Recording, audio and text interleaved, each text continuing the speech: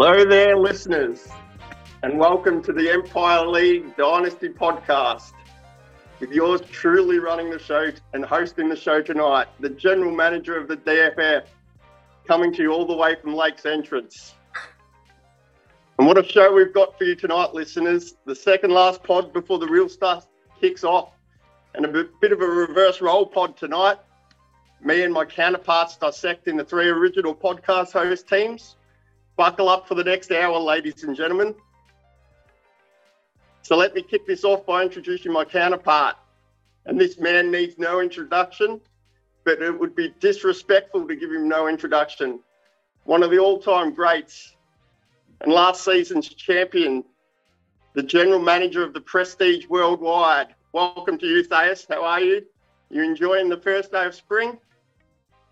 Always and forever, Thais. How are you, How's mate? Bonnie? Good, mate. How's Bonnie Doon treating you? Bonnie Doon's going well. Bonnie Doon's going well. That's up in Mansfield way, mate. I'm far east Gippsland. Had me fooled. So, should we introduce our next counterpart, Thais? Only if he's got one of these. We'll see. We'll wait and see. And this next man, he can talk the talk. He loves to talk. But boy, oh boy, wow, did he walk the walk. Welcome to the pod, the inaugural Dynasty League champion, Jake Pandas. Thanks for joining us on such short notice, mate. How are you? Are you enjoying the first day of spring, mate? The first day of spring's been great. That was excellent. I'm doing well. Thank you very much for having me. You look refreshed. Refreshed?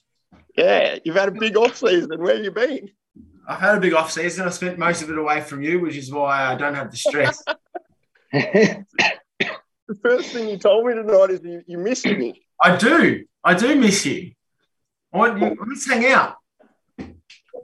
Well, let's hang out. Yeah, coffee. Obviously, we've got just absolutely elite podcast chemistry, the three of us. Never prepared. Look at us go back and forth, just bouncing around. Yeah. I think we could make a theme of this. Do you want to make our own podcast every week? Absolutely. We'll call it Two Rings at a Dynasty Football Factory. Yes. I like it. Did they just copy my ring for your ring? Did you get an original one? They just copy me. I think they copied it pretty much, but just added a bit more bling on it. Obviously, it was year two, so probably more important than year one. But no, only you and I have one of these, mate. So kiss the ring for the next hour, everyone else listening. Can I see your ring, Jake? No? You didn't bring it out tonight? What? You didn't bring... Oh, no, it's there. It's there. I didn't know you were wearing it. Just held it up to the camera. What are you talking about? It was on Thais before. Sorry. All right, boys. I'm going to, in the words of Benjamin Parker, I'm going to straighten us up here because we've got an action-packed hour to get through with news, lots of team breakdowns. But before I do, just wanted to give a big shout-out to all of our listeners worldwide and all of our female listeners worldwide as well, including the new Mrs. Brody Hoddick. Big listener. Welcome, Mrs. Hoddick. Just make sure when you're shenanigans with Mr. Hoddick that he stays away from those blue peanut M&Ms. Yeah, you don't want to get blue peanut M&Ms, do you, Thais? Not after midnight. Now, and just apologies, because if I hadn't known that females were listening to this podcast, I wouldn't have openly discussed my lack of morning glories for the last 10 years. So if there are any of you out there, I think Manny's mum might be the only other female listening to the pod. What's the song in SEN, Thais? What's the story? Morning glory. We don't even need sound grabs. We've got them all right here. Is this you straightening us up? All right. Now, if there was only someone out there with a soundboard that could play a bit of a news intro. Every newsman in this city's laughing at us, and I don't like it. If you're getting really good with those buttons. Thank you. All right, we'll kick off with Scoot's favourite segment. I think the first and biggest news point for the week has probably been what happened with Brian Robinson, the running back from the Washington Commanders, as we call them these days. Might just do a quick whip around. What are your thoughts on everything that's gone down? I think maybe first off with the shooting in general, and then secondly, kind of what it means for Tim with Brian Robinson, and then Cummo, Leisure Suit Larry with Antonio Gibson. You can kick us off, Seth. Well, obviously a very unfortunate event. What was it? I didn't actually read too much into it, but from my understanding, he was held up in a armed robbery, and he, got a couple of shot wounds to the leg. Is that accurate, Thais? That is accurate. I think he took one in the glute and the other one in his leg. And I think the biggest thing that struck me is quite a dangerous area in Washington, DC. And it happens in daylight. It was just before 6 o'clock p.m. So, yeah, very, very unfortunate and good to see that there's some optimism that he might even be able to return for the season. So I know Tim's very bullish on his team, so might be able to make a charge in the playoffs. What are your thoughts, Pantis? I think it's literally one of the most wild stories I have ever heard in a sporting landscape. Like, obviously, there's been sort of tragedy and unfortunate circumstance, but I can't think of genuinely O.J. Simpson last time something this wild happened to an NFL player. Yeah, it's pretty full on. Yeah, and I think Ben a few weeks ago on the pod talked about the running back jinx down at the Prestige Worldwide. Well, can we safely say that Antonio Gibson's the one exception? I mean, he was the backup when he got drafted as a rookie, and then Darius Geist basically got booted off the team after that alleged rape allegation, and now you've got it happening again, falling down the depth chart, returning punts, and then all of a sudden his competition for that running back one spot gets shot in the legs. So a few rumours on the Twitter, the Bird app, around maybe some passionate Antonio Gibson fantasy owners having something to do with it. So all eyes on you, Leisure Suit. Can you imagine that theory was accurate? Is there any time frame for his when are they thinking he should be able to return? Is it this year, Thais? Is it 2023? All I've heard is that they're playing it pretty close to the chest, that it's non-life threatening and that there's some optimism that he might be able to return at some point during the season. But I wouldn't have thought he'd be running around anytime soon.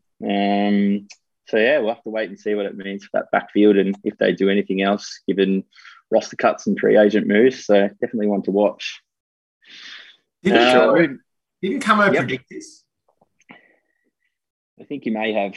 Preseason hasn't been great, but as I think we kicked off the show with, if things are looking good, you can talk it up, but if they're not, you just simply say it's preseason week 1. So I'm certainly not worried yet. We'll see what happens come week 1. I just figure with all backfields really in the NFL, they can come out at the start of the season and predict who's going to be starting, what percentage, etc. But I think the cream will rise to the top, and he's still definitely the number one running back at that team. I can't even think what they're called nowadays. All right, mate. We didn't ask for your life story. Jesus. All right. Now, moving on to other news. I think the next news item that I want to talk about today was Jimmy Garoppolo. There's been lots of conversation on this podcast around where Jimmy G is going to end up, and people have come on and given their 2 cents. And I don't think many people predicted that he would have ended up at San Fran the way he has in terms of his salary going down and basically being the backup to Trey Lance. So, what are your thoughts on that one, boys? I think. There you go.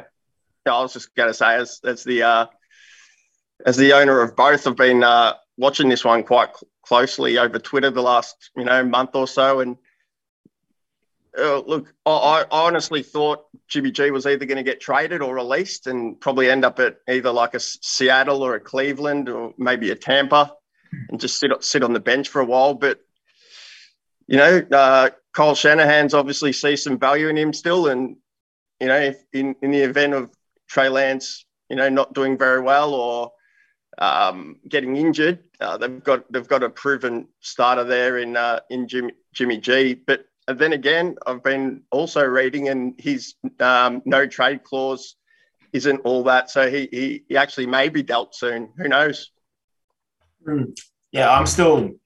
So I think I said this on my pod, that I think that he starts the season on the 49ers roster, and then somewhere down the line, if a QB around the league gets injured, he then becomes a far more valuable commodity and then gets shifted, rather than at this point of the year, everyone's kind of locked and loaded. Like, they're not going to give up any capital whatsoever for a quarterback, an aged quarterback, relatively older, that they can need to worry about. So I think that at some point in the first sort of 4 or 5 weeks, he might get an opportunity based on other circumstance, but he's not competing for that role at the moment. No, I think that's exactly right. And I probably share the same thoughts. And I think what I've probably taken out of it is the way the Niners have played it is there's just no way that they wanted to keep him. Like, the fact is that they just had zero interest in him, because I think quarterbacks have been pretty healthy throughout the offseason. So I think that's exactly right. 4 or 5 weeks in, if someone actually needs someone, they'll swing him for sure. Better than kind of take him into next off season for nothing. So, watching the DFF quarterback room. So I thought now what we do before we dive into the team reviews is we're going to do a rapid fire roster cuts. So I'm going to reel off some fantasy relevant names that have been cut from rosters in the last 48 hours. I'm just going to quickly ask you boys what your thoughts are in general. And I'll kick off with the weed man, Josh Gordon. He's no good anyway. Hasn't been fantasy relevant, I don't think, for a while, and he was probably going to do fuck all again. So pass.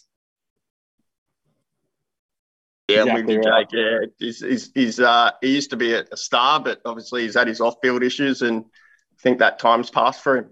I still think the star tag is he's very lucky to carry that. I think it was a flash in the pan. Like, he really had a stretch of maybe 8 or 9 weeks, really, where he was any good. And then beyond that, he did fuck all.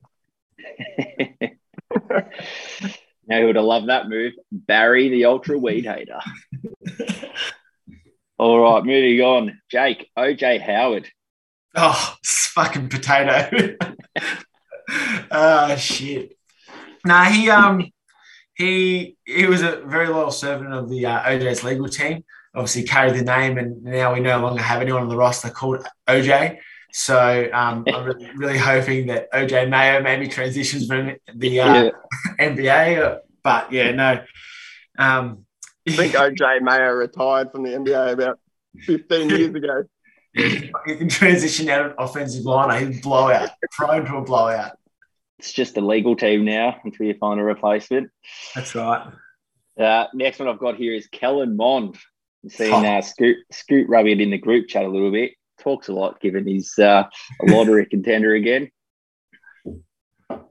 Well, yeah, Timos has obviously, gone all out and got Kellen Mond by, who did he trade again? The running back from San Fran. Elijah Mitchell. So, in hindsight, it was such a great trade for Timos, but, like he said, Scoot's got one of the worst rosters in the league. So, you win some, you lose some, don't you, Thais? Honestly, that cut and this news is only relevant. The only people in the whole world it's relevant to is Timos, because he's the only guy ever owned him in any dynasty who's never getting a game. That's exactly right. And speaking of irrelevant players that no one owns in dynasty anymore, I've got something here on the Prince, Philip Lindsay, who was cut by the Colts yesterday. Now that the dust has settled on the 2022 draft, I'd just like to quickly revisit how that trade panned out after the fact. So, for everyone that's not across this trade, Keeney and Jim traded with Philip Lindsay twice, and here's how it broke down. So, in trade number 1, Keeney picked up Jim's 22nd first, which ended up being Chris Olave at the 106. Jim received Philip Lindsay. And then the second trade, Keeney received Philip Lindsay back and a 2023 second from Jim, which is probably looking like a mid-round pick next year in a pretty strong draft. Jim picked Papper's 22 second at 2.08, Jahan Dotson, who Scoot picked up. So basically how that trade washes out is Philip Lindsay obviously cancels himself out. So Keeney, Chris Olave, and a 2023 mid-round. Jim, Jahan Dotson.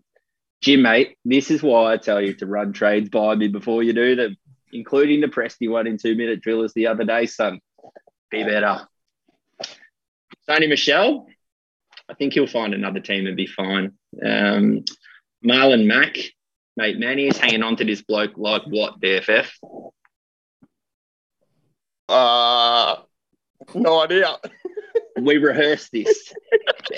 Jake, who is Manny hanging on to Marlon Mack like?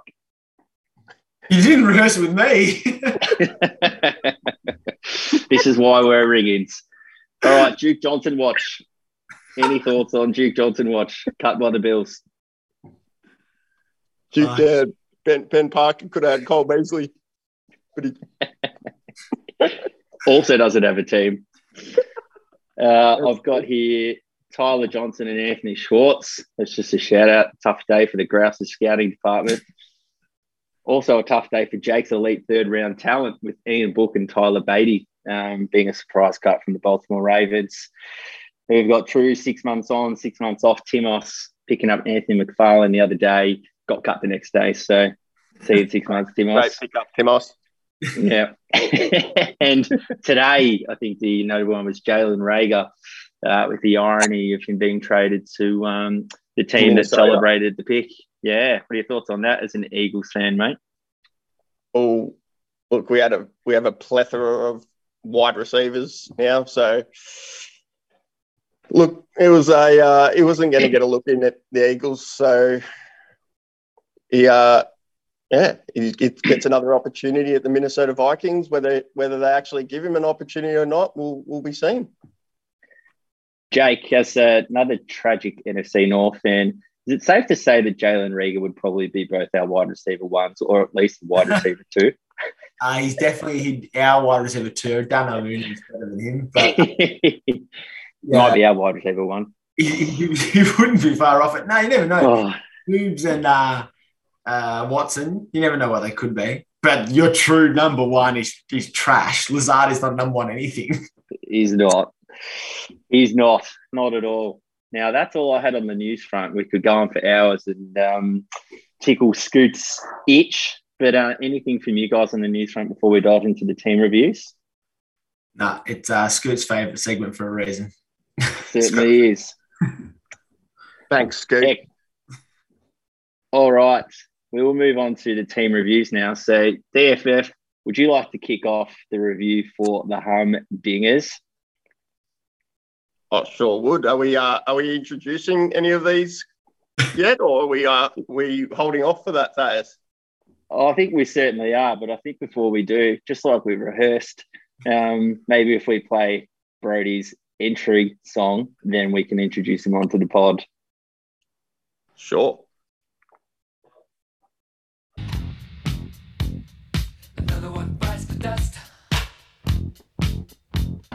Another one bites the dust. And another one gone, and another one gone. Another one bites the dust. Hey, hey, I'm gonna get you too. Another one bites the dust. Hey, Onek, welcome to the show. How are you? Absolutely fantastic. Boy, now, what was that? That's the introduction song for all you three boys. The original podcast hosts. Do you want to? I think we're going to get back in the seat real quick, just quietly. But what ratings are through the roof, Onek. If you're going to play an intro for all three of us, why don't you introduce us all? Or are we going straight into team reviews? Because we would love to review your first 20 minutes. That would be a great start to the pod. Well, welcome, Chris. Welcome, Ben. Welcome, Brody. Thank you. Thanks, talk? gents. Wasn't the natural conversation at the start of this podcast just flowing, gentlemen? It was almost as rehearsed as Papa's little stand-up routine from a few weeks ago. When I tell you what, it is good to have Thais, the DFF, and of course the inaugural champ on the podcast.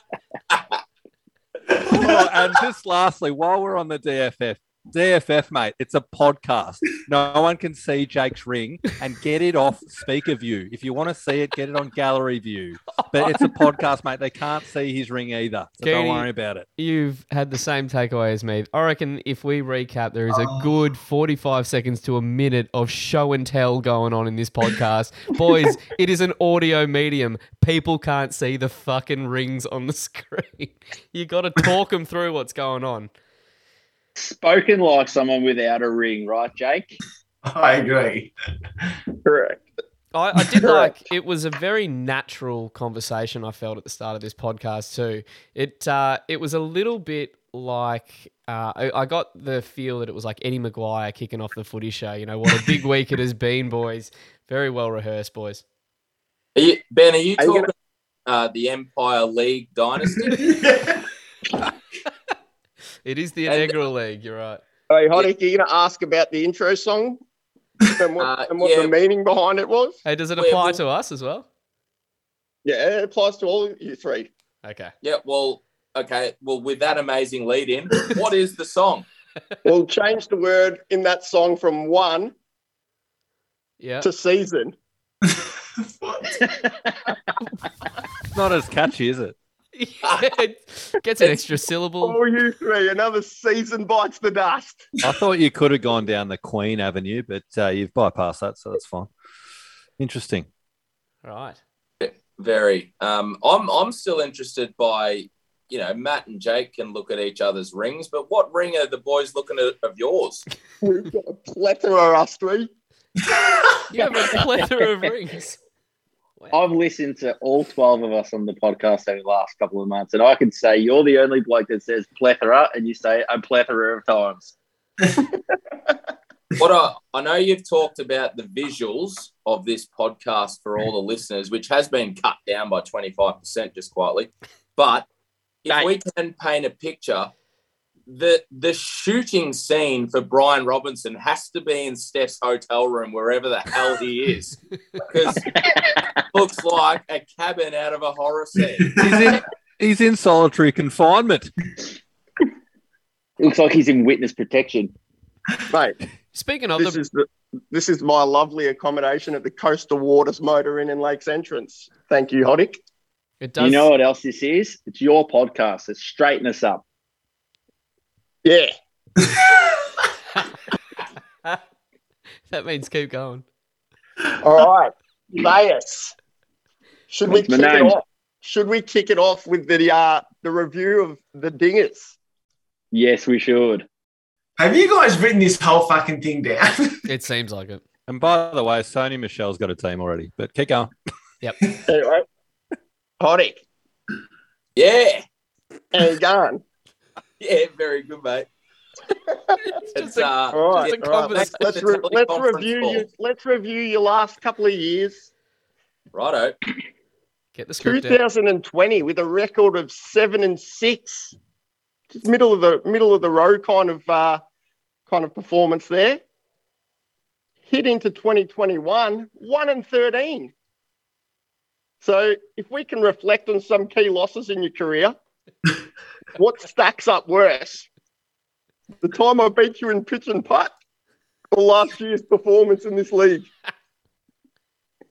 Oh, look, honesty is important on this podcast, and the pitch and putt one, it is one of the lowest moments in my life for sure.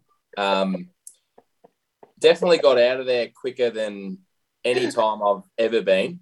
And you boys bring it up quite regularly. And I'm guessing Thais has got something to add here.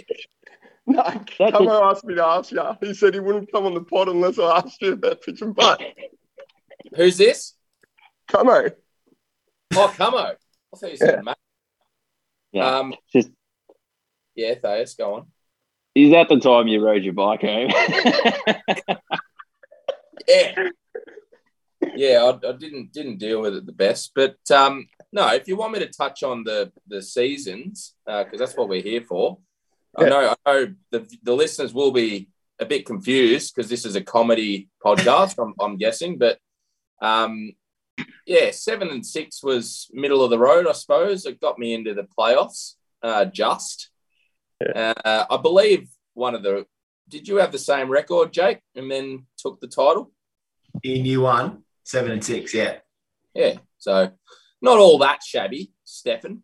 And then, obviously made some decisions that I wasn't up the top echelon and blew the team up. Fair enough. All right. Well, let's look at some notable stars, Hoddick, for you. Sorry, Jake. How could we? What did you want to say there? I just wanted to ask. This is our opportunity, obviously, to ask all the same questions that we got asked. So, I want to understand a little bit about that. Season 1 going into season 2, you made the decision to blow it up. Was that something that you were doing regardless, or was that something that you decided when you sort of saw the end of season results? No, definitely wasn't a plan to go into year 1 and have a crack and then blow it up. That was just, sort of having a look at where everyone sat after year 1, what the teams looked like, and I just knew I did not have a chance the next season. So sort of got in first on blowing it up, and I saw some pros in doing so before any other team. Yeah, because obviously the massive trade you made with the CMC, Diggs, your inaugural pick, and I think maybe your 3rd or 4th round pick in Diggs as well, is a massive, massive move to make. Sorry, was it Julio Jones? Sorry, you gave away and got Diggs, which in hindsight has turned out to be the perfect time to get rid of Julio as well. So it's probably the right call in looking 12 months on. Yeah, for sure. I mean, the CMC one, I think, you could still trade him for a bucket load now, but it was definitely the Julio one to package him in was pretty important for my list at the time. I don't have the net, but I'm pretty sure it's come out pretty positive with Diggs as well and all the trading of capital. So, yeah, 100%. All right, Hoddick, let's next go into the notable stars for your roster going into 2023. Are there any? Yeah, look, I've done a bit of a synopsis this afternoon when I'm hit the cabin. So Dak and Deshaun looks like a pretty good quarterback room for you there. When he's back in week 11, should be a high performing duo. You've then got a nice little starter in Wentz. Hopefully, he can find some Philly form. And you'll have a third starter if he can get back to that form he was when he was MVP favourite.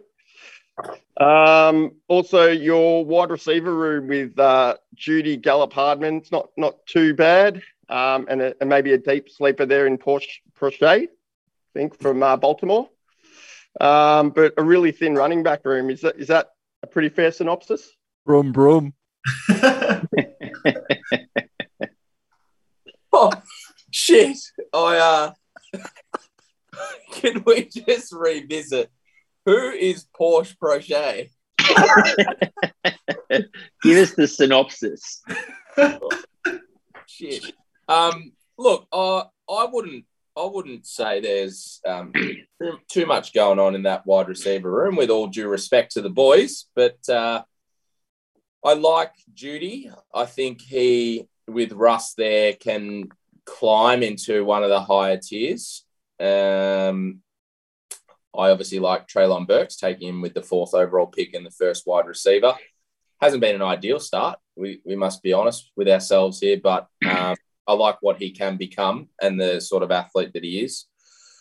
But outside of that, I don't think there's too many. I'm pretty high on George Pickens, but like a lot of my players, they're young, and this year will be a pretty important one to build their asset value by this time next year. Yeah, I think that your taxi squad is probably one of the best taxi squads going around. I know it's not something necessarily to brag about or it's going to win you any games, but every single one of it at the moment is either won their job in camp or is pretty much the hype train within their team, like of the rookies in camp.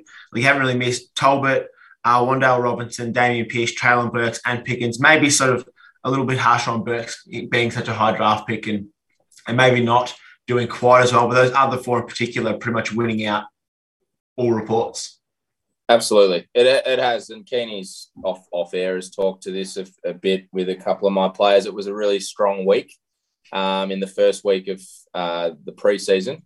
And yeah, you're spot on. It's gone pretty well. I think the only one who ironically I was probably the highest on out of any of them was Isaiah Spiller. I really saw him coming into actually having a role with Eckler. I don't think the Chargers want to drive him into the ground this year. He obviously had a huge workload, and also being a bigger back, I thought he could have some goal line opportunities, but didn't start very well, and an injury has now settled in, and that's probably why you're seeing Sony Michel getting picked up. So that's probably the only disappointment out of the rookies.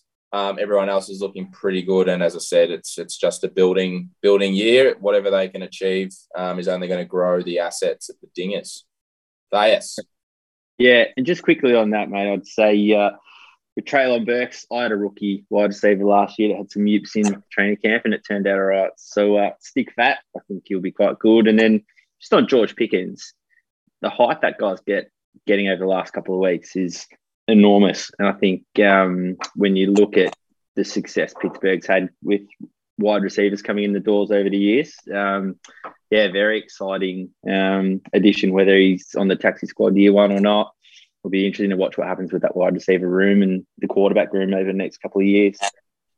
Yeah, I think you're spot on there. I think any wide receiver in Pittsburgh gets that credit without probably earning it, because they do produce some pretty star wide receivers. And I think the Burks thing, you're right. And also Vrabel is a pretty hard coach. He doesn't care where you're drafted. He makes you earn it. And I don't think Burks has gone in on his good side. So it's good. I think he will make him earn it. And the taxi squad that you brought up, Jake, I didn't have them on there until sort of dove in a bit deeper into Manny's theory about the point scoring, and may have made some tweaks there. Yeah, Poddick, I'm going to reel off your 8 picks, and I'm going to focus on one. So Traylon Burks, George Pickens, Damian Pierce, Isaiah Spiller, Matt Corral, Wan'Dale Robinson, Sam Howell, and Jelani Woods. Now let's talk about Jelani Woods. You love a tight end and you love a Colt. Have we got a hidden gem there? It's a very, very good leading question by yourself, Stefan. I do really like Jelani Woods. One of Keeney's favourite shows is our little draft production that the Colts do, and it gives us a look into the draft room and how passionate our coaches can get. And knowing that, I really focused in on this year's production, and they were super high on Jelani Woods. They wanted to take him at the start, I think in the second round, and they let him go and still got him in the third. I think he tested as the most athletic tight end ever, not in this draft class, but ever, at 6'7", 250 pounds. I think he ran a 4.6. He's an incredible athlete. I think he'll be a red zone asset. And as much as I love Big Mo Alley Cox, even if he holds onto it this year, I think it's a 1-year thing, and Jelani Woods can go into a starting role as of next year, which is obviously when I'm building for. All right. Just before we look at your off-season trading, let's have a chat about the 102 and moving down from there. So you've obviously done that with myself. Yep. What was your thoughts surrounding that trade? Pre and post.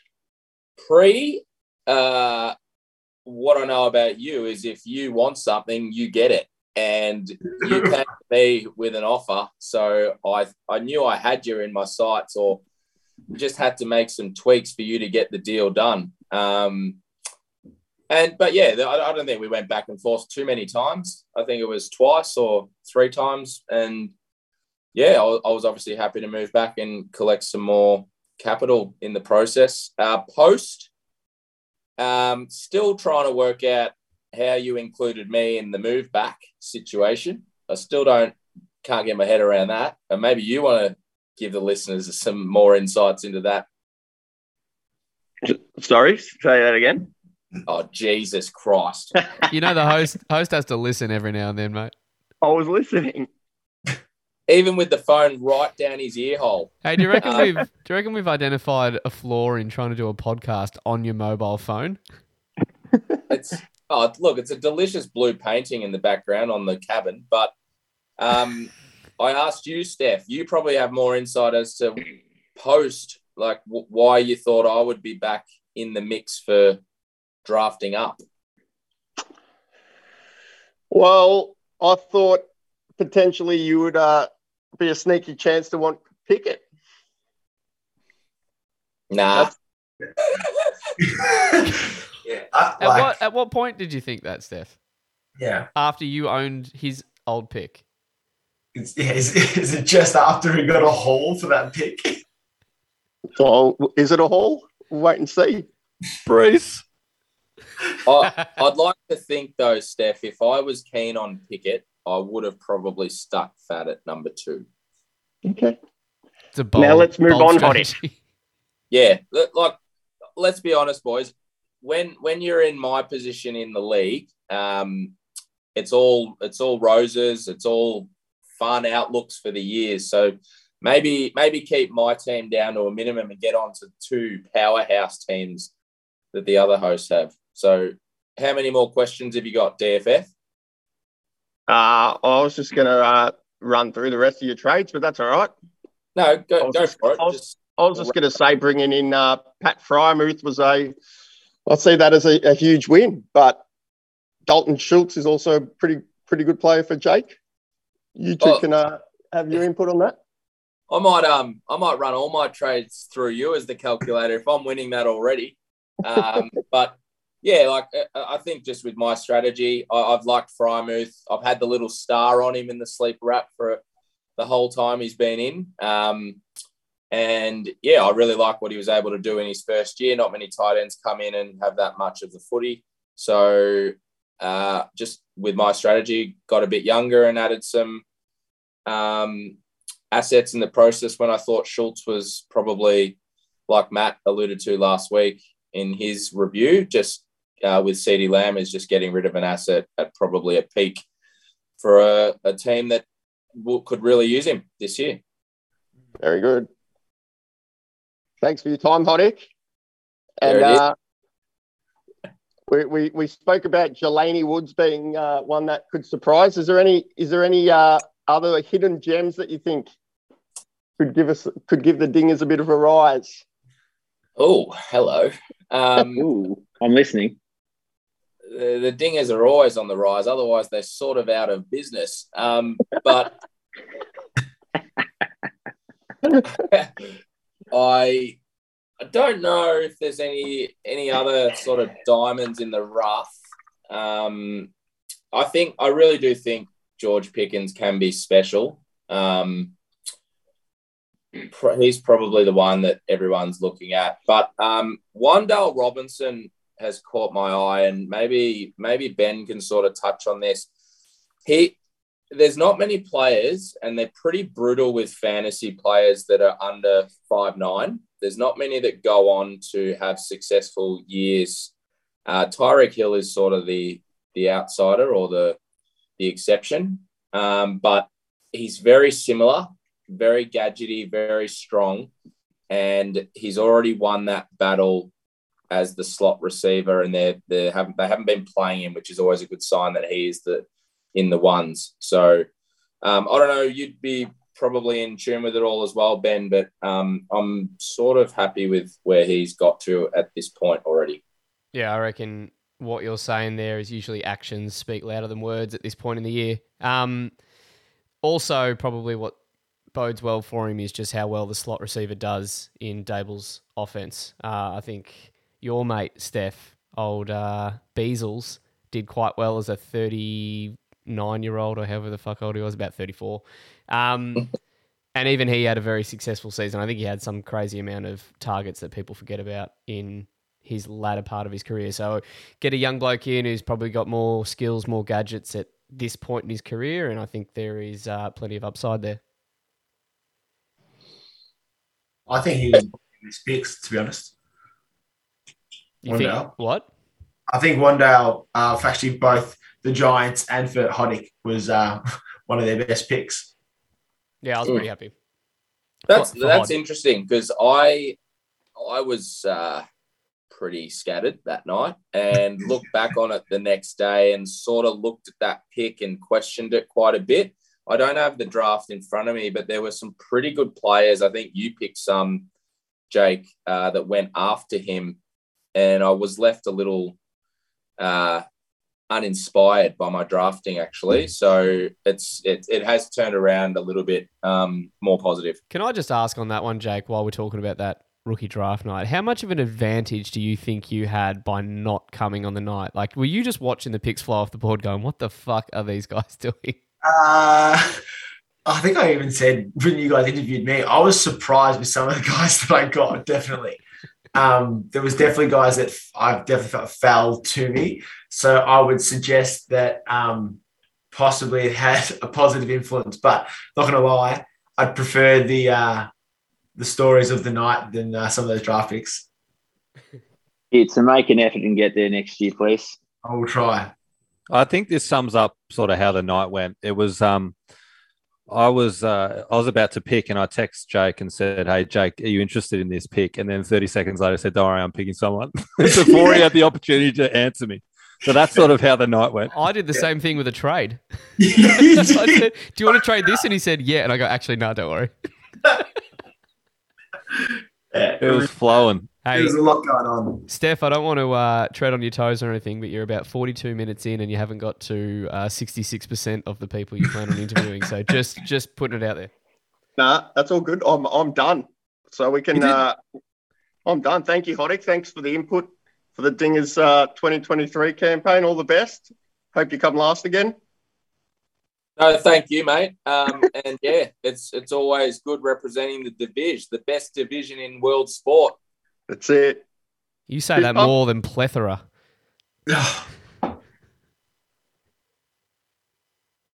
All right. Thank you for that, DFF.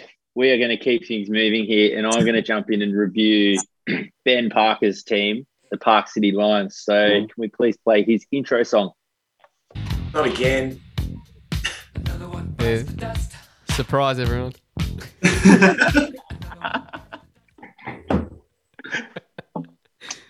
Thank you. All right. So I'm going to fly through this, Ben, but as you know me, it's very methodical, very well thought out, and I have rehearsed, unlike our previous.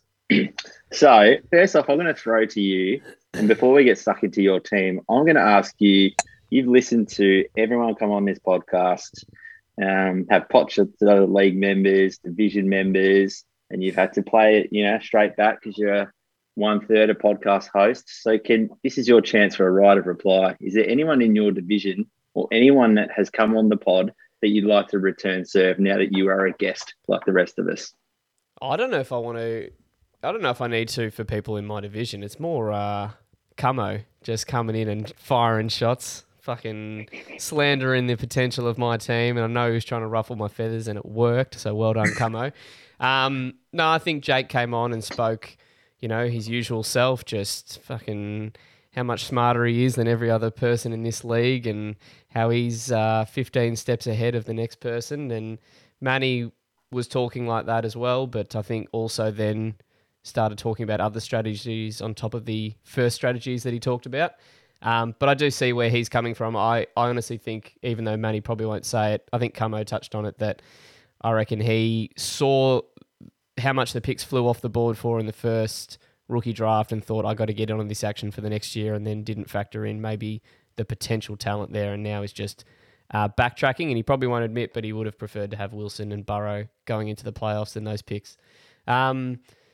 And Scoot, I think even though he decided to blow his team up, he probably had a potential team that he could have built around. He just really struggled with QB. So I think he's gone back to square one, where he could have tried a different avenue, maybe down the path of what Manny's doing and getting some scrubs to try and piece together some spots there. But it's an interesting division, and Jake, once again's team is looking pretty solid, which worries me. All right, so to play that back, you're telling me that Camo's a pest, Jake's a loudmouth, Manny's a liar, and Scoot sucks at fantasy. Scoot Camo's changed his mind. sex. Come Sex best. They call him Leisure Suit Larry for nothing. Yeah, that's a good summary. Good. All right. And before we dive into your stats and all your moves and how you're feeling about the upcoming season, can you just shed some light for the listeners now that you're not a host anymore? How did you feel after you got beat by the Prestige Worldwide in the grand final last year? Give us an insight into the next couple of weeks. Oh. What did you get up to? How are you feeling? I'll give you an insight into the lead up before the game, and I thought, how fucking good is this? This bloke has no running backs, and I'm scooping up because I've got waiver priority. The only decent option, which was Dare Agumbawale, who actually scored decent from memory in that final. He did. 13.8, just off the top of my head. Yep. No, it's in front of me. Yeah, so after it all started to unfold, and I think probably the early signs was Michael Carter getting all the touches and then getting a concussion after he handed it off to fucking Braxton on the goal line for a touchdown. That's when it started to just all fall apart for me. And a lot of the players who I needed to step up didn't. Cooper, subpar, Chubb, ordinary, Kittle fucking sucked. So to be honest, even though you had no running backs, you still deserved it with 148, and I put up a pitiful 117. So you're not going to win them with those scores. Very well said, and very humble and gracious in defeat. And I'm sure you'll have one of these bad boys in the very near future. Now, speaking of the future, we're going to jump into the past. 2020 and 2021. Year one, Benny, you finished ninth with a record of 6-7. You were the ninth highest scoring team. You averaged 124 points, and you did not register any top 10 scores in our inaugural year. But then through some savvy draft pick moves and some trades, you put yourself in a really strong position. Touched on that you finished second last year, but you increased your record to 9-5 overall. Your points per game jumped up 19 to 143, and you did register a top 10 score at 187. So Week one. You've come a long way in 1 year. I think we remember when we started off in the league, you had the most assets in terms of some of the moves you made on draft day. And, you had that little system that you were plugging everyone's teams into and talking about, health, how healthy your team is in terms of longevity versus others, etc. You flipped it pretty quickly, and I think Keeney followed suit.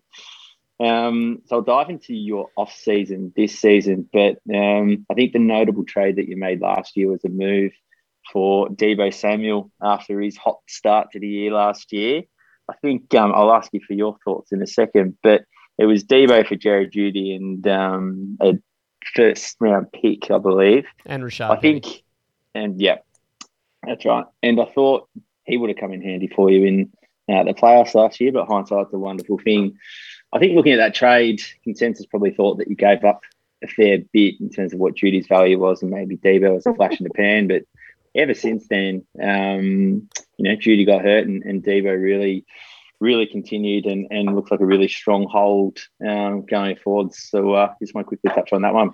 Yeah, the Penny part of it as well was I was getting I needed to offload someone off my roster, and I said to Hod that I was going to just throw in a running back and stupidly put Penny up there. And I reckon we did it just before the podcast that day, and then Keeney jumped on and said, "Oh, how's Penny? All these blokes dropping like flies." I reckon it was a good 24 hours after Hod and I spoke, and I reckon the trade offer just got accepted as fast as possible after Keeney dropped that hint.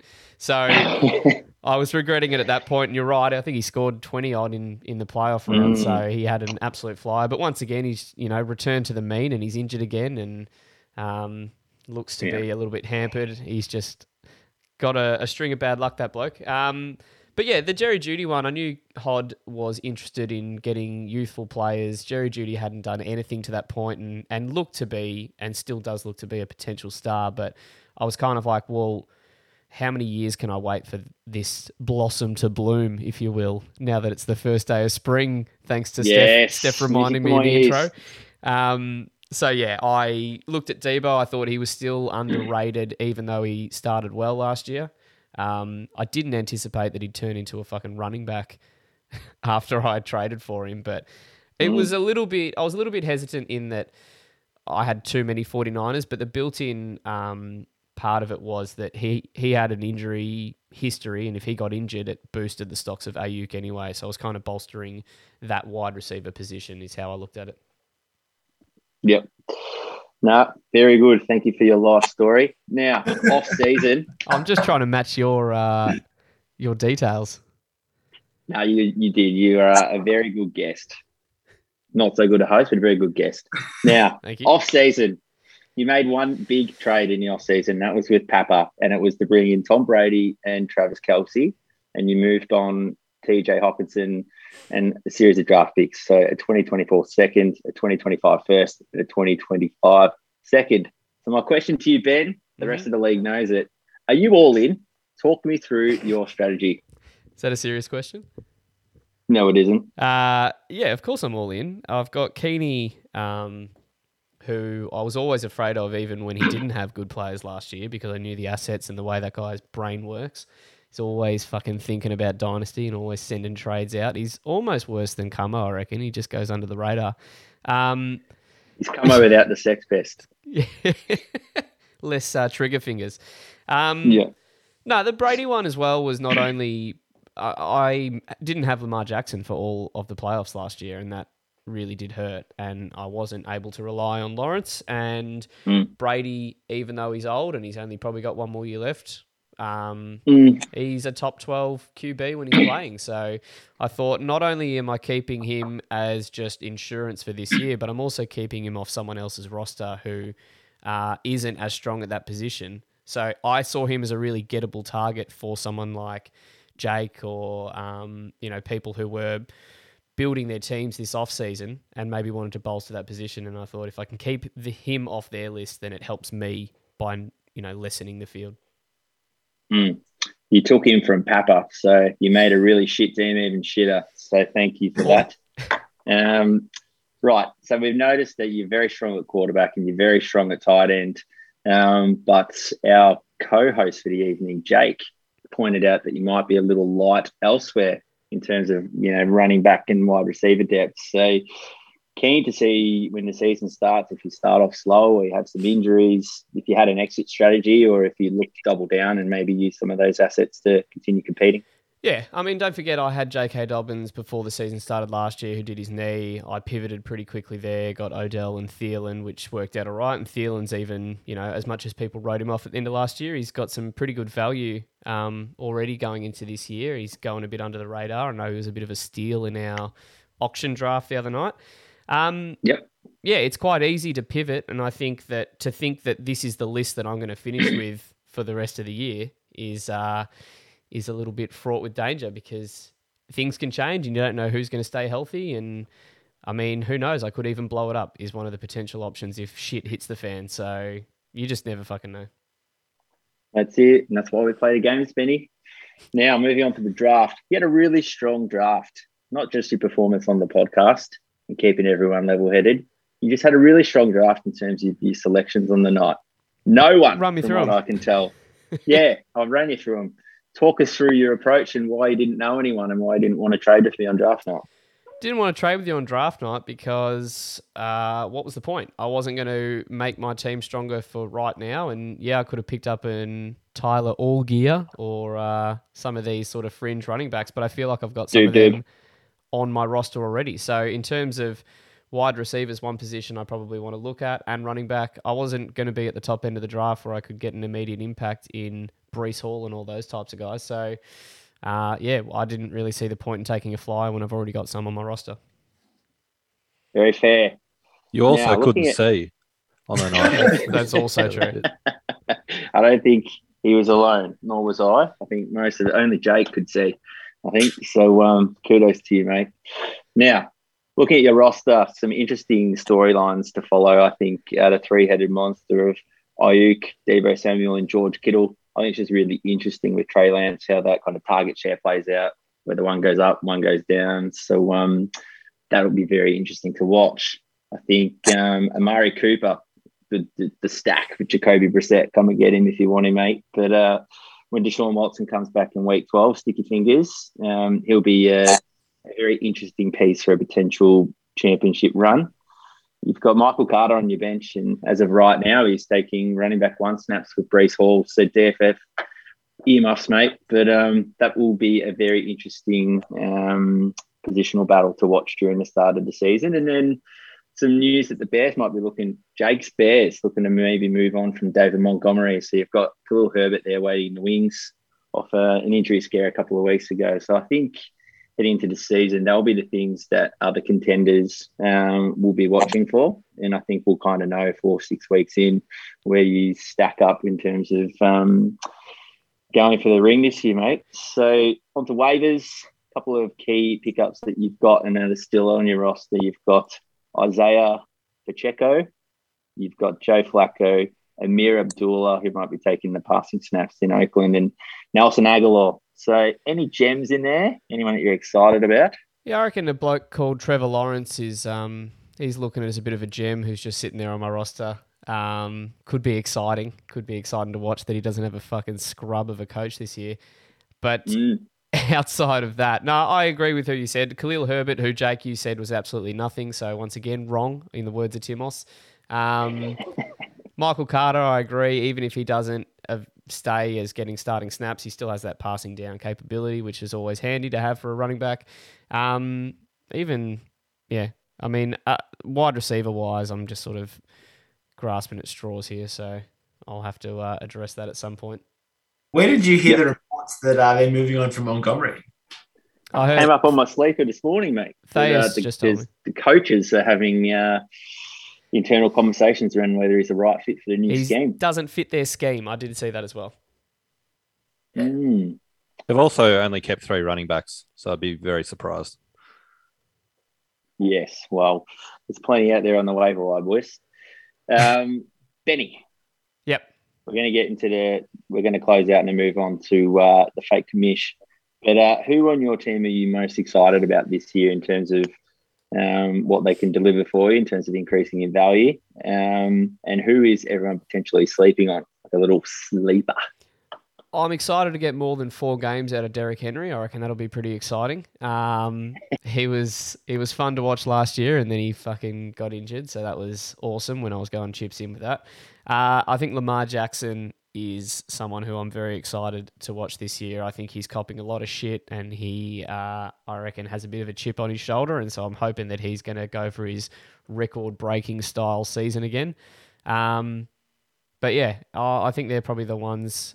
And Ayuk was an interesting one just in terms of in the short time that Trey Lance played, it looked like he had a pretty good connection with him as a receiver. So if Debo stays as the running back and then he's the wide receiver and Kittle's the tight end, I'll be happy with that formation. Definitely. You just need an injury to Trey Lance and maybe one of them could play quarterback and everyone wins. It's been a very smart call for the review to take place by the winner versus the runner-up, because I'm sensing there that Ben's dark horses are all the players that he didn't have against you in the final. Well, I'm about to move on to dark horse, but quickly, average age, mate. We've got 3 teams to get through, so who cares? Who's your dark horse for the year in this league? Dark horse in the league, I think. We can't really say Jake anymore because everyone goes on about that. But I'm going to go with Jim. Including him. I'm going to go with Jim. I think that even though the bloke is going all out and he's making questionable calls and he's keeping his roster razor thin, I think that everything's going to fucking fall into place for him. He's going to get kissed on the dick and he's going to make the playoffs, but not win it. Well, you and Papa are in cahoots there. I don't know if that's a good thing, but you two are singing Jim's praises. Now, final questions for you before I hand over to Jake to take Keeney through his team. The real draft happened on Saturday night. I want to get your thoughts on who you think won the 2-minute drillers draft and who you think lost it. Oh, fuck. All right.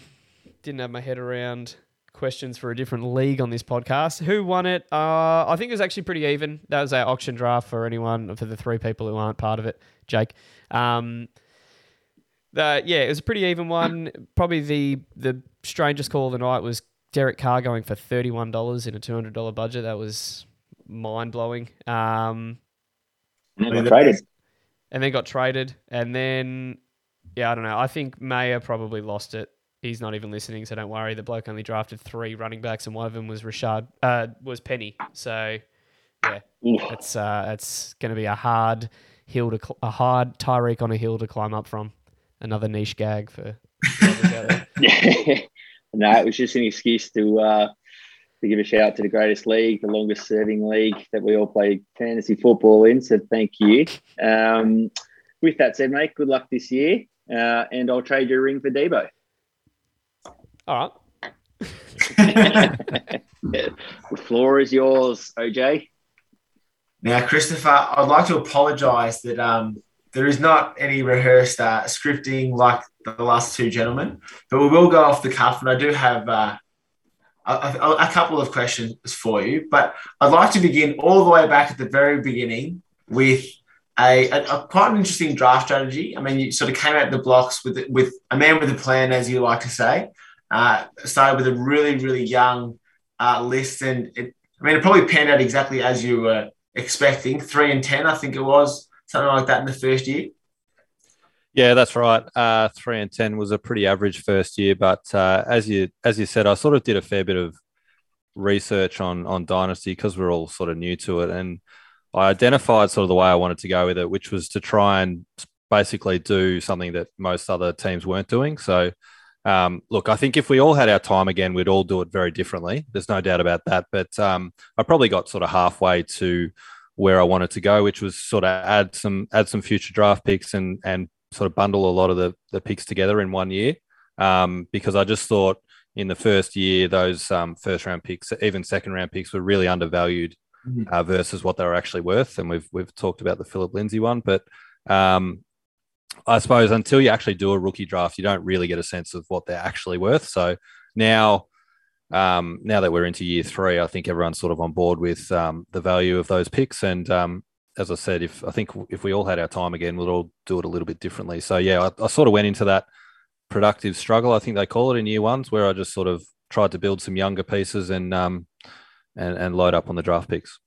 Yeah, so when the draft finished, like if you can remember back to then, do you remember thinking that, yes, you nailed it for what you wanted, or did some things not play out how you wanted to? No, I think like everyone, I think everyone's pretty happy with what they do at the end of a draft, no matter what draft it is, because they picked the player that they wanted at the end of the day. So I think I walked away with a few extra first-round picks and pretty optimistic about all the young players, not realizing if they're going to be any good or not. I mean, let's be honest, I got pretty lucky with the Jonathan Taylor pick. That sort of set up what I've been able to do over the last couple of years. So if that doesn't happen, then who knows where I'll be. But that was certainly sort of something that's really helped. Kenny, if I can jump in, there's a lot of, if you listen to or read about Dynasty, a lot of the experts say when you start a league, just target the second year to win. Now, your strategy seems to go with that. Was that part of your research? Did you land on that as your strategy going into our first year? Not specifically. I was probably more looking at sort of the third year, to be honest. Like I was trying to pick a year where my whole theory was everyone's going to try and win the first 2 years. So basically any sort of decision I made was trying to be targeted towards the third year. And I sort of just escalated that a little quicker than probably what I thought. I think after I traded Kittle to Ben, I sort of looked at it and went, I wonder if I can flip a few of these picks into players and we'll see what it looks like. So I sort of probably, once I did the Stafford one and the Kittle one, I think that's when it sort of turned and I thought I might as well have a go here and try and win in year 2. And yeah, that's probably where it changed. And I saw your eyes light up before when Matt said that you followed suit after Ben. Do you feel that you got in before him? In what sense? I don't know. You tell me. I just saw your eyes go up and sort of be a bit butthurt, if I can say. No, not at all. I thought I probably thought I was the first league member to stack first round picks in a draft, and then there's been a few others that have followed suit in recent years. Ben, shaking your head there. I was just looking over my trades, and there's a lot of trades that I traded out that had first round picks in them. So I reckon I had a few up my belt. Or your sleeve. No, Back to up my belt, my championship belt. back to you, host. Okay. Thank you. Riveting stuff.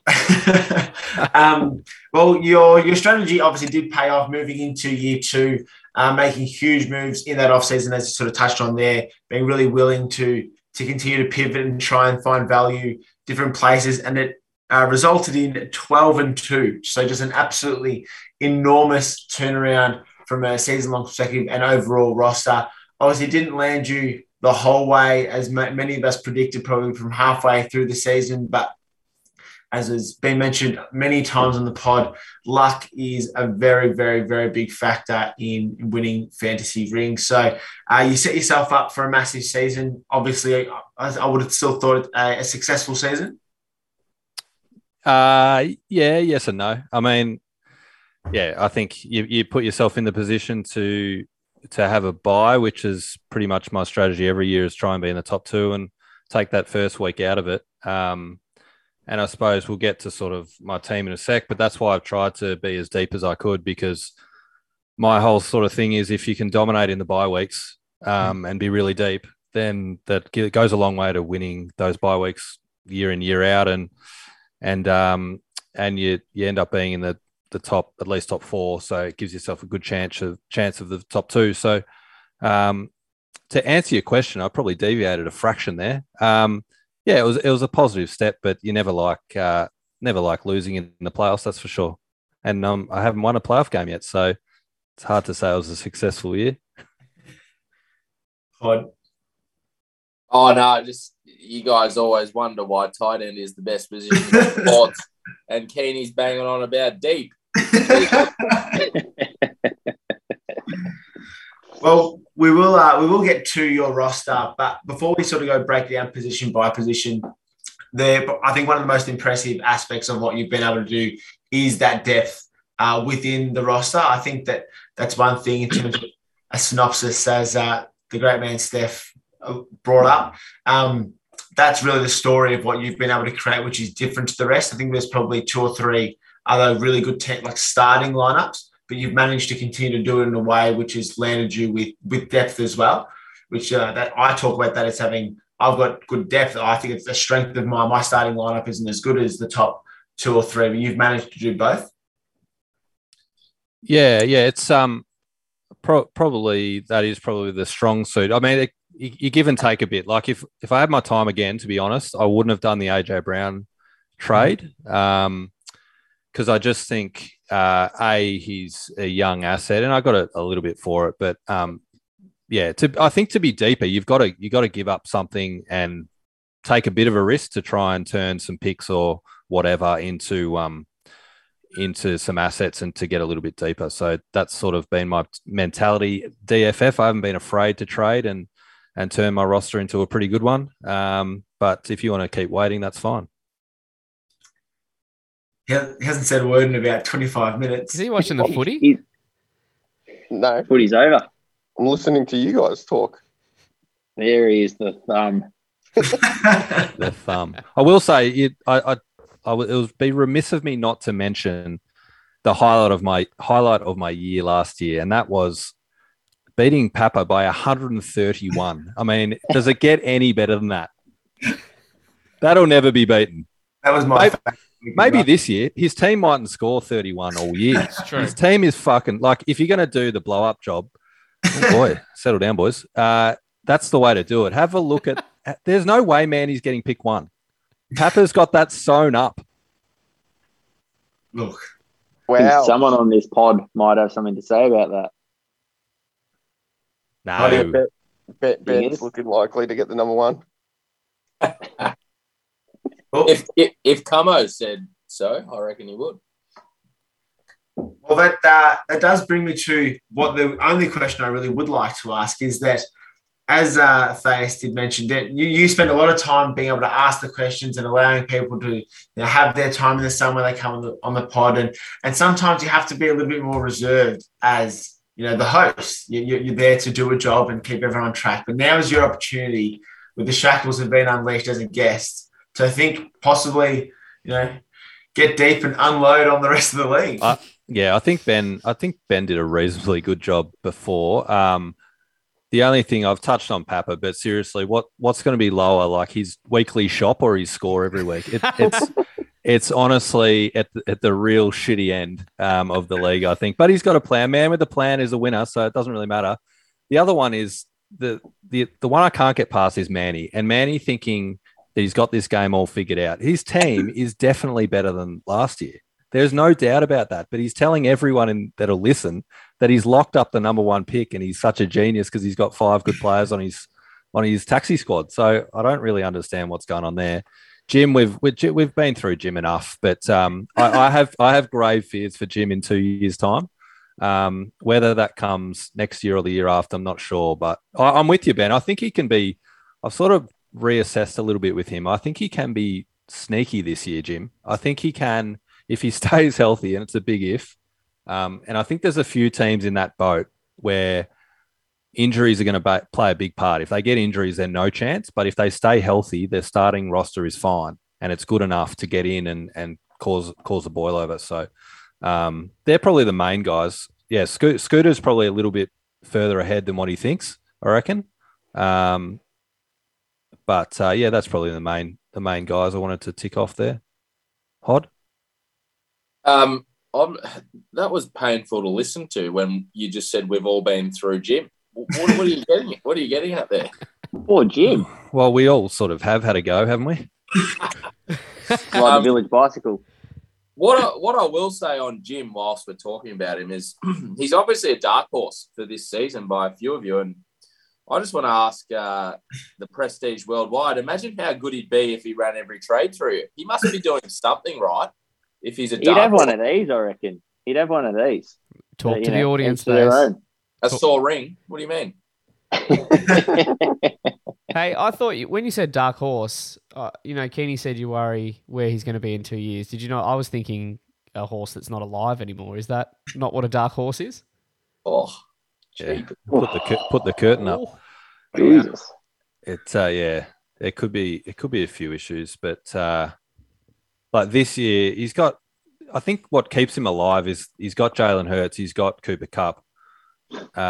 He's got Rodgers and Jones. Who knows about Aaron Jones? That could go nuts if they get an injury. Maybe that's got a really high ceiling. And then a couple of younger guys, Devonta Smith, Amon-Ra, St. Brown. They're probably the biggest upside he's got. But yeah, so that's probably why I think he's a chance. If we're talking genuine sort of smokies, I'd have to throw Tim in the mix. I think he's had a pretty good off season, all things considered. Like, it looks like Kamara's not going to get suspended. The stuff in Tampa Bay's probably risen Evans's dynasty outlook a bit higher than probably what we all thought at that age. Yeah. We know what Kyler Murray can do, and Pittman's been a really big sort of riser throughout the preseason. So I think Tim, if he's another one that needs to stay pretty healthy, but he's certainly got the squad to at least be the second best team in our division. Yeah, he's done a really good job at doing fuck all. So good. Well done. He's not the DFF. Yeah, it's a fair point.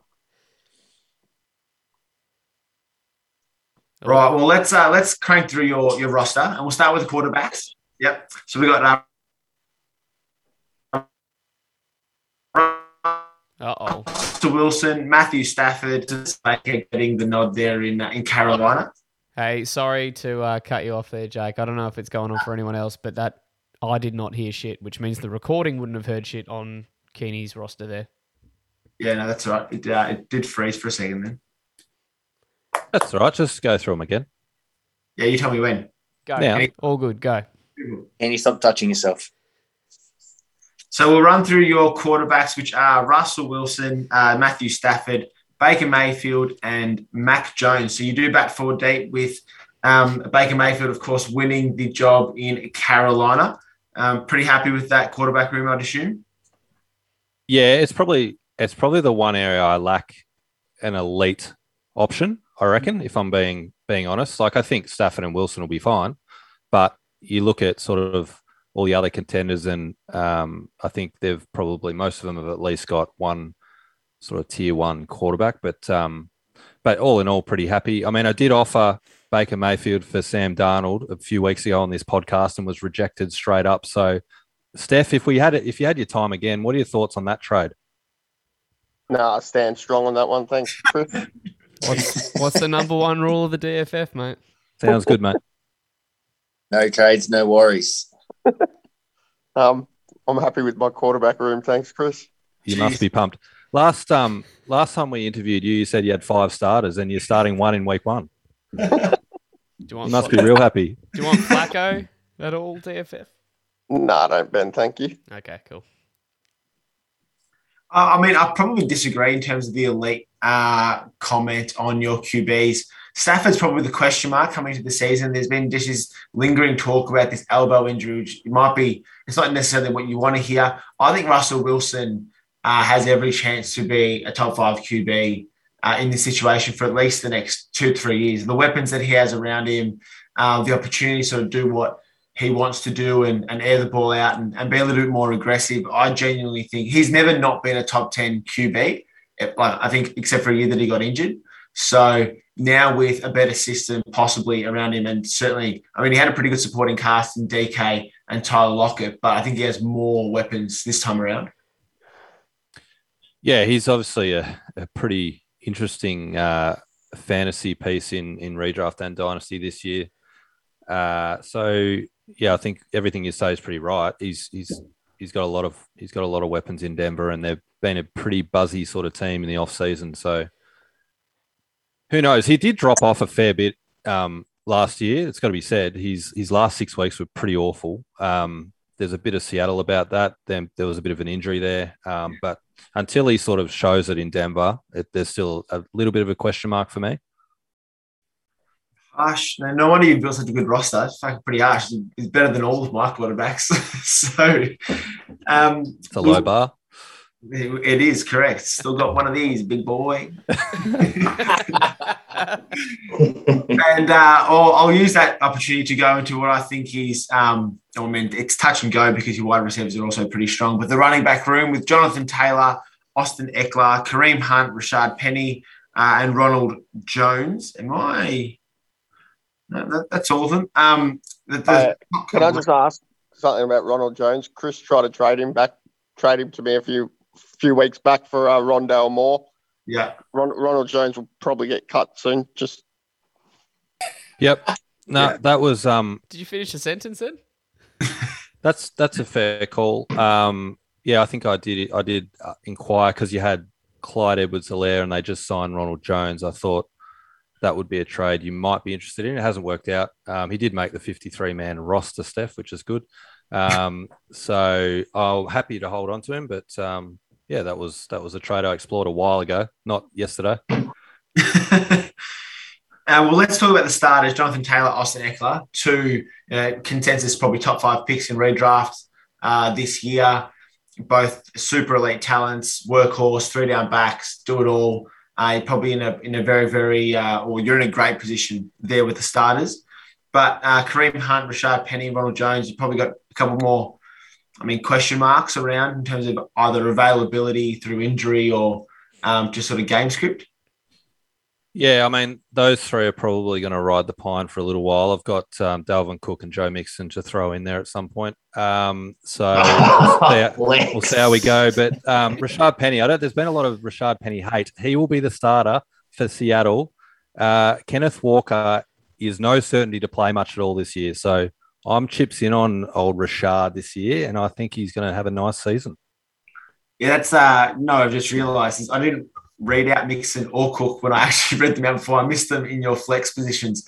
And I was actually thinking to myself as I finished them off that, yeah, you're 4 of the top 7 running backs in the redraft league at the moment.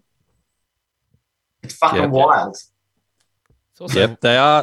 The only thing with those guys are they're probably not, they're good for redraft, but dynasty-wise, they're probably going the other way because of their age. But with where I'm at the moment, that's fine.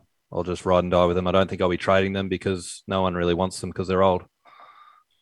Jonathan Taylor's not. How old? Yeah, Jonathan Taylor's the exception, but Like Cook, even Mixon's 25, 26, Eckler's 28 or something. Yeah. Even Penny's 26, I think. So they're good for contenders, but in sort of 2 years' time, I don't think they're going to be. They're going to drop off pretty quickly, I reckon. So I've got to try and cash in while I can, I guess. Yes. Well, I mean, you've got to go all in, and the running back position is one that people build redraft leagues on for a reason. So, I mean, having a really strong running back room from a dynasty perspective probably puts you in the best position to be and have those consistent scores week in, week out. Yeah, I think so. And I've tried to make sure I've got some sort of draft capital because I think you just got to be aware of the short shelf life that these running backs do have, even the elite ones. And look, Eckler's coming off a big season. I'm not expecting him to sort of do what he did last year. But yeah, I just think just being pretty aware that in 2 years' time, they look good now, but I might be pretty light in that room in 2 years' time. So see how we go. You will. Now we'll move on to the. If you want to jump in at any point, Thais or Stefan, ask a question to the great man. This is your chance. Well, I wrapped up my review in the 10, 15 minute mark, mate. So the floor is yours. You should ask Steph because Steph, when he was on, said he's going to have a tasty pick having my first rounder next year. So he obviously thinks I won't be doing a whole lot in this league this year, which is an interesting take. I can't see it. Can't see it happening. Or you just can't anything see specific? Oh, I'm just looking at your playoff record. Very insightful as always. Absolutely. I won week 1 last year. No, you didn't. Yeah, I did. I didn't. No one. I got the bye. Look how defensive you're getting. Hey, Steph, is there any danger that you could show interest in the podcast that you're hosting? Oh, I am showing interest. You look like you're falling asleep on that bed there in the bunk room. Show us your hands. You haven't said anything the last fucking 20 minutes. I'm not hosting. I'm a guest. Yeah. It's probably enough for you. Wide receivers. Keen Dog, Diggsy, Devontae Adams, Marquise Brown, Brandon Cooks, Chris Godwin, Isaiah McKenzie, Bourne, Julian, Rager, Bateman, Dale. You bat very, very, very deep with the wide receiver room. Fairly decent sort of starting wide receiver, a lot of flexibility, but that's a lot of wide receivers on the roster. It is a lot. Yeah. I don't know what else to add. I was happy to get Dixie, that's for sure. Looking forward to your first round pick, Christopher. What did you have for dinner, DFF? Give us a look. Another visual gag, fantastic. Let's get back to the wide receivers. And is that a plan sort of heading in that you wanted to bat deep? Was that sort of how it played out with trades and draft picks and best available and whatever else? It's an interesting one. Sometimes I see the young wide receivers hold a lot of value where you can get a lot back and make your team a lot deeper. Now, I did say I would regret the AJ Brown one, but he was an example of a young receiver that whilst he has all this potential and is probably a top 5 dynasty receiver, he hadn't really done that yet. He'd had one top 12 finish, I think, and one, he's been injured a couple of years, but to sell off at that point in time when they actually haven't done anything, they've just got a lot of potential, was something that I try and look to do most years. And I'm not afraid just to move on from guys that I really like. I really like AJ Brown, but it allowed me to do other things within the team. So it's just sort of how it's evolved, I guess, with batting pretty deep. I got lucky with there's no doubt I got lucky with the Hollywood Brown opening up Rashad Bateman as well, sort of like a 2-for-1 on the draft day, which worked in my favor. I think I'm pretty deep in that area. Devontae Adams obviously will be an interesting watch this year at Las Vegas as well. So I've got a few interesting players that aren't sort of locked into wide receiver 1 status just yet, but we'll see how we go. Question for you, mates. Did my decision in moving on from CD Lamb have any influence on you moving on from AJ Brown in the following weeks? Nah, it didn't. It sort of, all it did was probably enhance the story I could sell to Camo, and that was having CD Lamb and AJ Brown together for the next 10 years, which is a fair asset to have in fairness for him. I wasn't actively looking to move on from him, but at the right price, I wasn't shy in getting rid of him. So, yeah, I sort of players untouchable, isn't that right, DFF? I sort of haven't been I haven't been shy in getting older in the wide receiver room, put it that way, because I think older wide receivers can be really productive, and you don't have to pay that much to get them. That's sort of my overarching thought on the position. Baez, is there any chance you can stop bringing it back to the Prestige Worldwide where you can? But I will. Let's talk about our final matchup. I think it's fitting that Steph's been having a background of bricks for the whole thing, because it's often we often think of him as thick as a brick. But I will say, is he getting under your skin at all, Keeney? I feel like he's adding pressure every week in this league, because if you do not make the playoffs for some unknown reason with the list that you have, he will make this the picture of the league for many years to come, regardless of who wins it. So are you feeling any pressure with him just throwing this shade out there? It's his number one play out of the playbook, mate. It's I don't feel any pressure from the DFF. I think our division got worse than last year. I think I'm a stronger favourite to win our division than I was last year. So I'm not too concerned, to be honest. We're Fayas. Yeah, mate. How many firsts do you have next year? I lost count. 6. 7. 6. 7. I'll do a live trade with you on air. Keeney's first for all 7 of your firsts.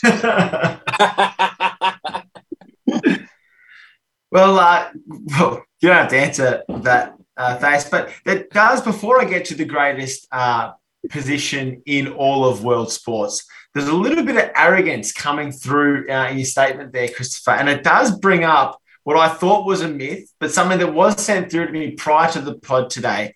And I wanted to ask, well, a listener, another keen listener would like to ask, is there any truth to the rumour that you have so arrogantly and confident of victory that you've already ordered your ring and already has a spreadsheet set up so you can see his bench would also win the ring?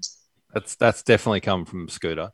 There's no doubt about that. I'd just like to confirm if that is real or not real, please. No, definitely not. I mean, if nothing else, the DFF keeps you humble with his opinion. So you've got to respect what he's saying. I could be a top 6 lottery pick according to DFF. So I'm happy to have a bet on that, of course, DFF. But you wouldn't, because you're all talk down at the factory, aren't you? I'm getting under his skin, Hod. Aren't you? Come on. Well, you know what else they say about opinions? They're like arseholes. Everyone's got one. So take that with a grain of salt, DFF. Thank you, Thais. What opinion? You let them know.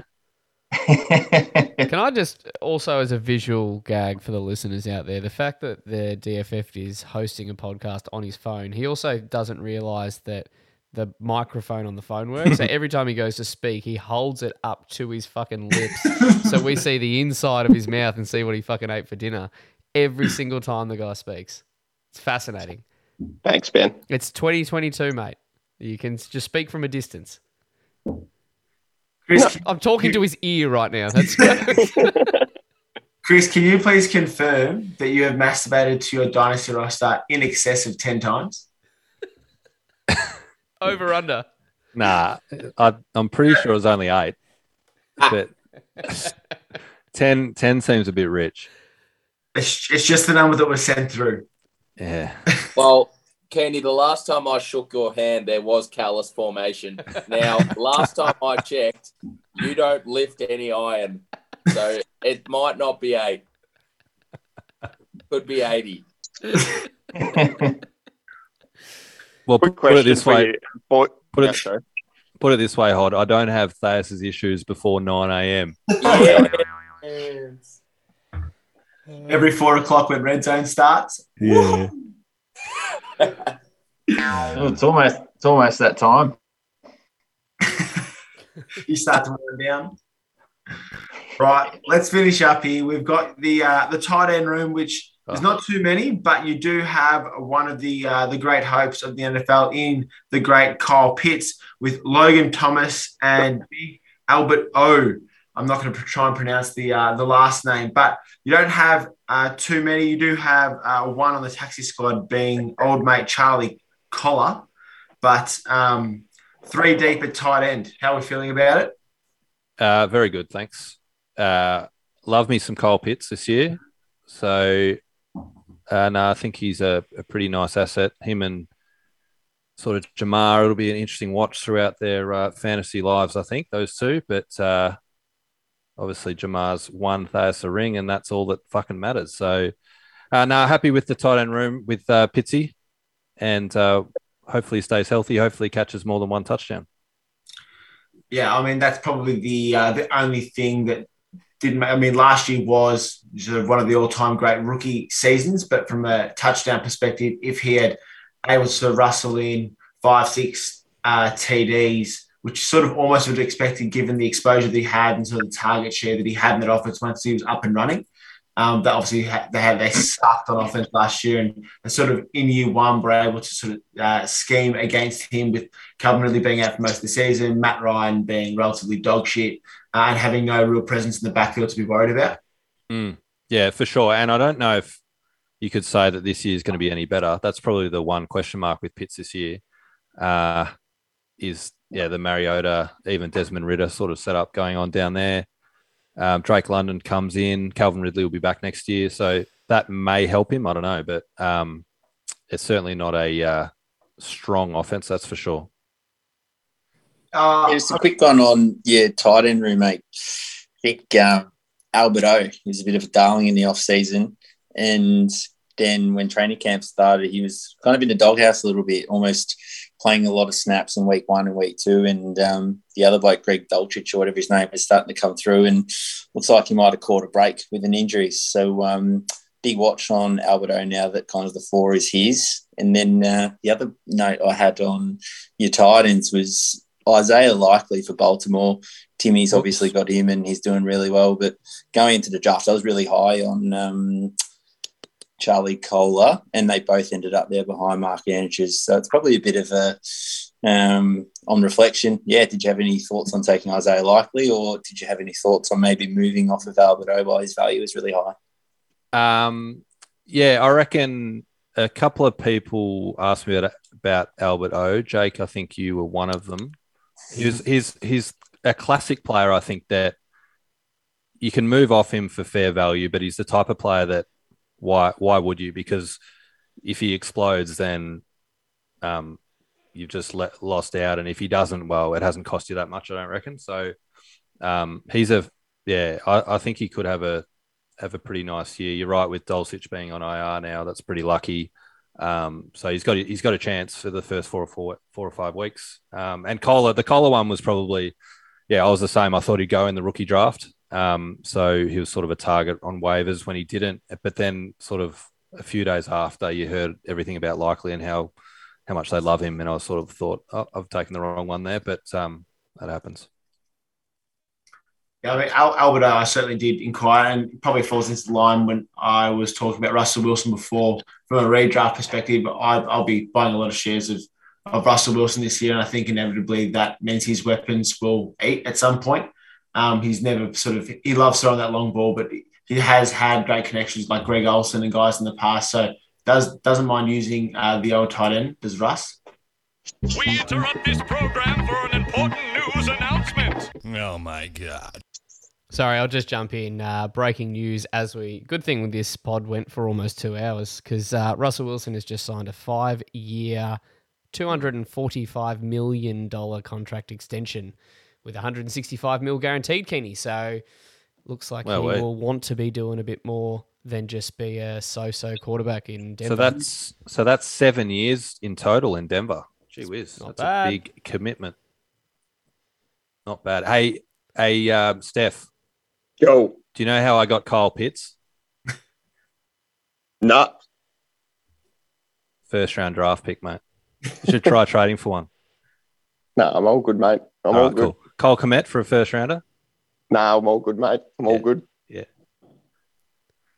Good luck this year, Chris. You're going to need it, mate. Well, in terms of your luck, how do you think your luck will go? Obviously, you're relatively confident going into the season. Is it ring or bust this year? Is it simple as that? I might be. I think I've got the next 2 years. I think I'll be okay. Not sure after that, but I think I'm sort of similar boat to Ben. I think we want to win one in the next 2 years because otherwise, I think Matt's still a massive wild card, whether he uses them or not this year, or even if he goes to the draft, he's going to have, it looks like a pretty loaded draft class. He's going to have some. Talk about my team being deep. Matt's team is going to be ridiculous in 2 years' time. So the window could potentially be open for the next 2 years before, there's another team that sort of takes over. So that's sort of how I'm viewing it. And I'm not afraid to go sort of chips in the next 2 years. That's for sure. Well, Manny is going to start trying by then, so maybe he might be in consideration. Yeah. I don't think I'll finish behind Manny for at least 8 years. Write that down, Manny. I was going to say, take that bet, Manny. Dark horse on the season. I think you might have half given one before, but dark horse? Yeah, I'd reluctantly say Timos. Other than I'm sort of with whether it was Camo or Jake, I think there's sort of at the minute, and Matt's a big TBC. I don't think Matt's in it at the minute, but I think he could be if he wanted to be. But I think it's probably Jake, Ben, Camo, and myself at the moment, and then probably Timos is my dark horse, given he's got firepower. It's just if they stay healthy. And how confident are you on the under-over on the DFF's win total this season? Extremely. Since actually, you know what? Let me just quickly get his team up. Since we made that under over 7.5, it was 8. Bet. Yep. Well, I'll take you through a few things. Zach Wilson did his knee. Sam Darnold is now not the starter and got carted off. Jimmy Garoppolo stayed with San Francisco. Breece Hall is apparently not the starter anymore. Cam Akers might be in a bit of a timeshare.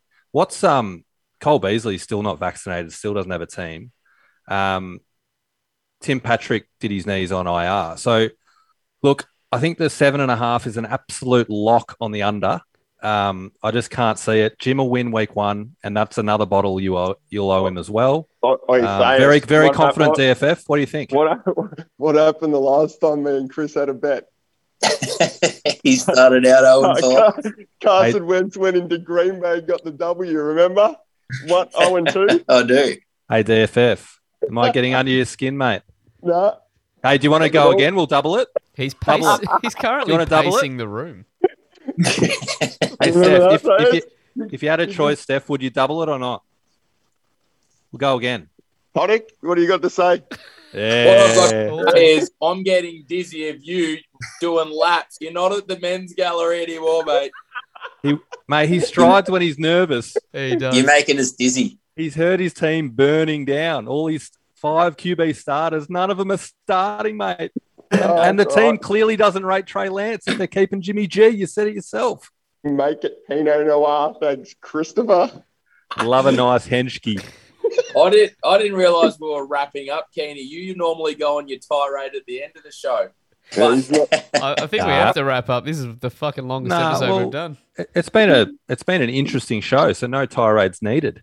I was going to say, speaking of wrapping up, that was a very comprehensive review of your team, Christopher. So thank you. Thank you, Jake. Thanks, Chris. Appreciate it. Looking forward to the first rounder. We can't wrap this up just yet because there's other news. Cole Beasley is actually vaccinated from the Dynasty Football Factory. That's the first thing. But the second thing is this draft position has got me alarmed because I think we could have a live on-air bet here.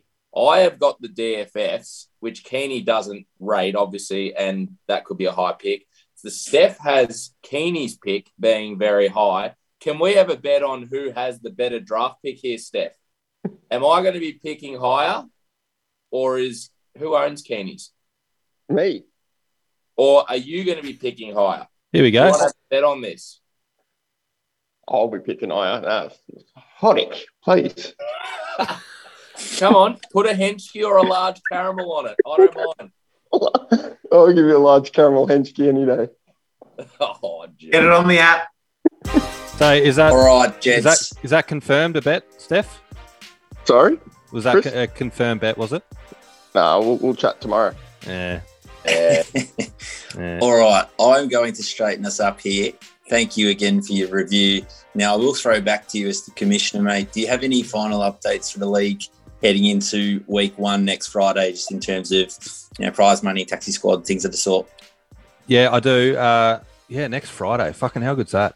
Taxi squad. I'll get in touch with everyone individually about which players are eligible for their taxi squad. It just needs to be locked in before that first game of the season.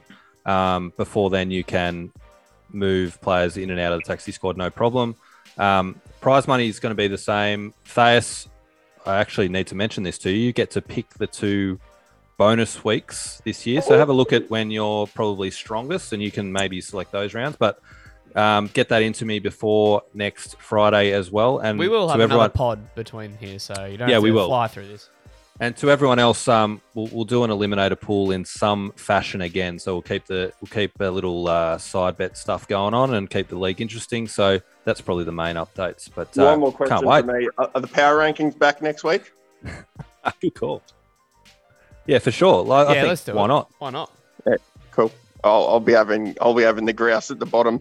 Where will, echelon. where will the DFF be in the power ratings? You did put yourself last a lot last year. I Over remember under that. 7.5. Over. How come you put yourself last in the power rankings all the time last year? No, I didn't. Yeah, you did. No, I didn't. Riveting stuff. Yeah, here. I'll bet you a bottle of Penfold Saint Henri that you're under 7. No, I've already got a bet, Jake. But if you're confident, wouldn't you just take it? Yeah. Oh no! Silence. Absolute crickets. Hey, Rightio. Steph, the All music's right. been playing, or Matty. I don't know who's the host anymore, but are you guys going to wrap this shit up? I'm Dave, stepping just in. wrap- I'm going to wrap this up. Before I do, thank you everyone for jumping on the pod tonight. It is 10:57 p.m, so bedtime for most of us. And yeah, nice to have the host be the guest for a change, and nice for the guest to be the host. So Steph and Jake, thanks for jumping on. DFF, do you want to give us a sign off, mate? Podcast. Over and out. That was That shit house. fucking Have we got- awful. Have we got a mail? Oh, let's try again. DFF, do flowers blossom in spring? Always and forever, Thais. The real commish, over and out. Look at what happens when they go off script.